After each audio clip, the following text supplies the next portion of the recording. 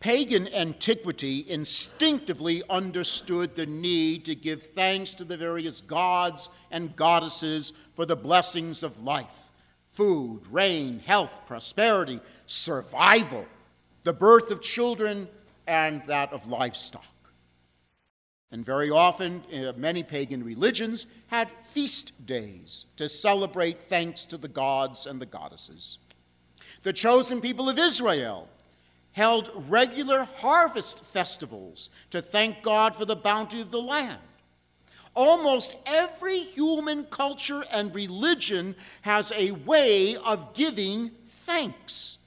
It is simply built into our DNA. When I lived with my Swedish grandparents, it was common after a meal to go up to my grandmother and say, "Tack för maten, farmor," which means thank you for the meal, grandmother. It can actually mean thanks for the food. If invited over to someone's house, the tradition was to go to the host or hostess, and every guest did this, "Tack så mycket för maten," a much more polite way of saying thank you for the food. And if you saw that host or hostess 1, 2, 3, 4, 5 weeks later, you would always say, "Tack för senast." The very word tack, thank you, is used obsessively in Sweden, not so much in Norway, but definitely in Sweden. Why?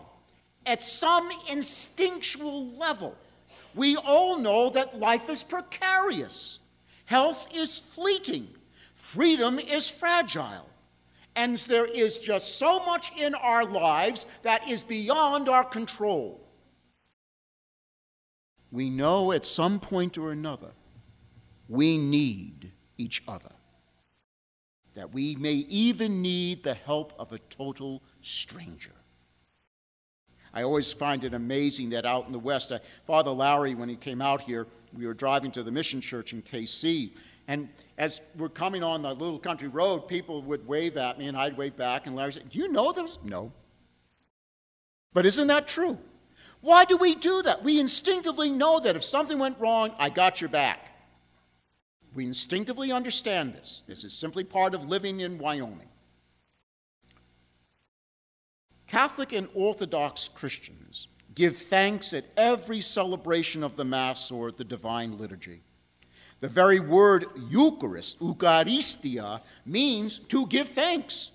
We are not worthy of the gift of life that comes to us from receiving Jesus' body and blood. We cannot earn the gift. It is simply freely and lovingly given by a scandalously generous God. During the American Revolution, the Continental Congress suggested a national day of Thanksgiving, and President Washington was the first to issue a proclamation for a day of Thanksgiving, citing this feast as, quote, "a day of public thanksgiving and prayer," imagine a president saying that today, "and prayer, to be observed by acknowledging with grateful hearts the many signal favors of Almighty God, and to beseech Him to pardon our national and other transgressions, to promote knowledge and practice of religion and virtue, and to grant unto all mankind such a degree of temporal prosperity as He alone knows to be best." Close quote. Each state was pretty much left up to its own devices to enact the proclamation as it saw fit. It was President Lincoln who in 1863, while in the midst of a bloody civil war that impacted every American family in both the North and the South, called Americans to see beyond the carnage and beyond the mourning for so many lost ones, the many blessings God has given to the nation. At the end of his proclamation, Lincoln wrote, quote, "And I do further recommend to my fellow citizens aforesaid, that on the occasion they do reverently humble themselves in the dust." Hear that? Humble ourselves in the dust. "And from thence offer up penitent and fervent prayers and supplications to the great disposer of events, for return of the inestimable blessings of peace, union, and harmony throughout the land, which it has pleased him to assign as a dwelling place for ourselves and our posterity throughout all generations." Close quote.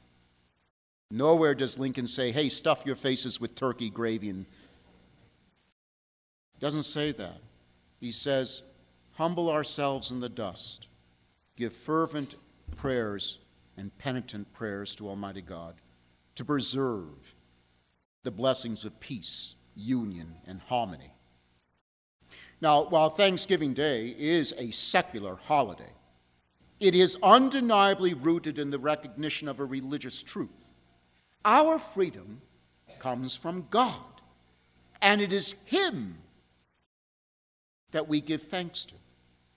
When man foolishly allows himself to forget this, he succeeds only in undermining his humanity and endangers the humanity of his fellow citizens. William Penn, founder of the colony of what came to be called Pennsylvania, warned, "Those who will not be governed by God will be ruled by tyrants." Now, what does that mean? God governs in the sense that he has absolute respect for human free will, calling all in accord with the dictates of their conscience, whatever their religion or non-religion, to exercise their free will in concert with his benevolent intentions for us. This is why freedom at times can be such a messy affair. We all have different ways of looking at it.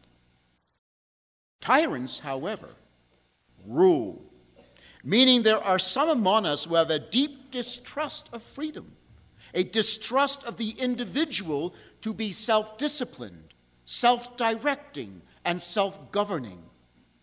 That there must be an absolute authority that is beyond question. That individual aspirations, desire for personal growth and the improvement of one's life and that of one's family must be regulated, controlled, and subservient to the needs of the state. For most of us, Thanksgiving Day focuses on gathering with family and friends and enjoying wonderful food, and that's a good thing.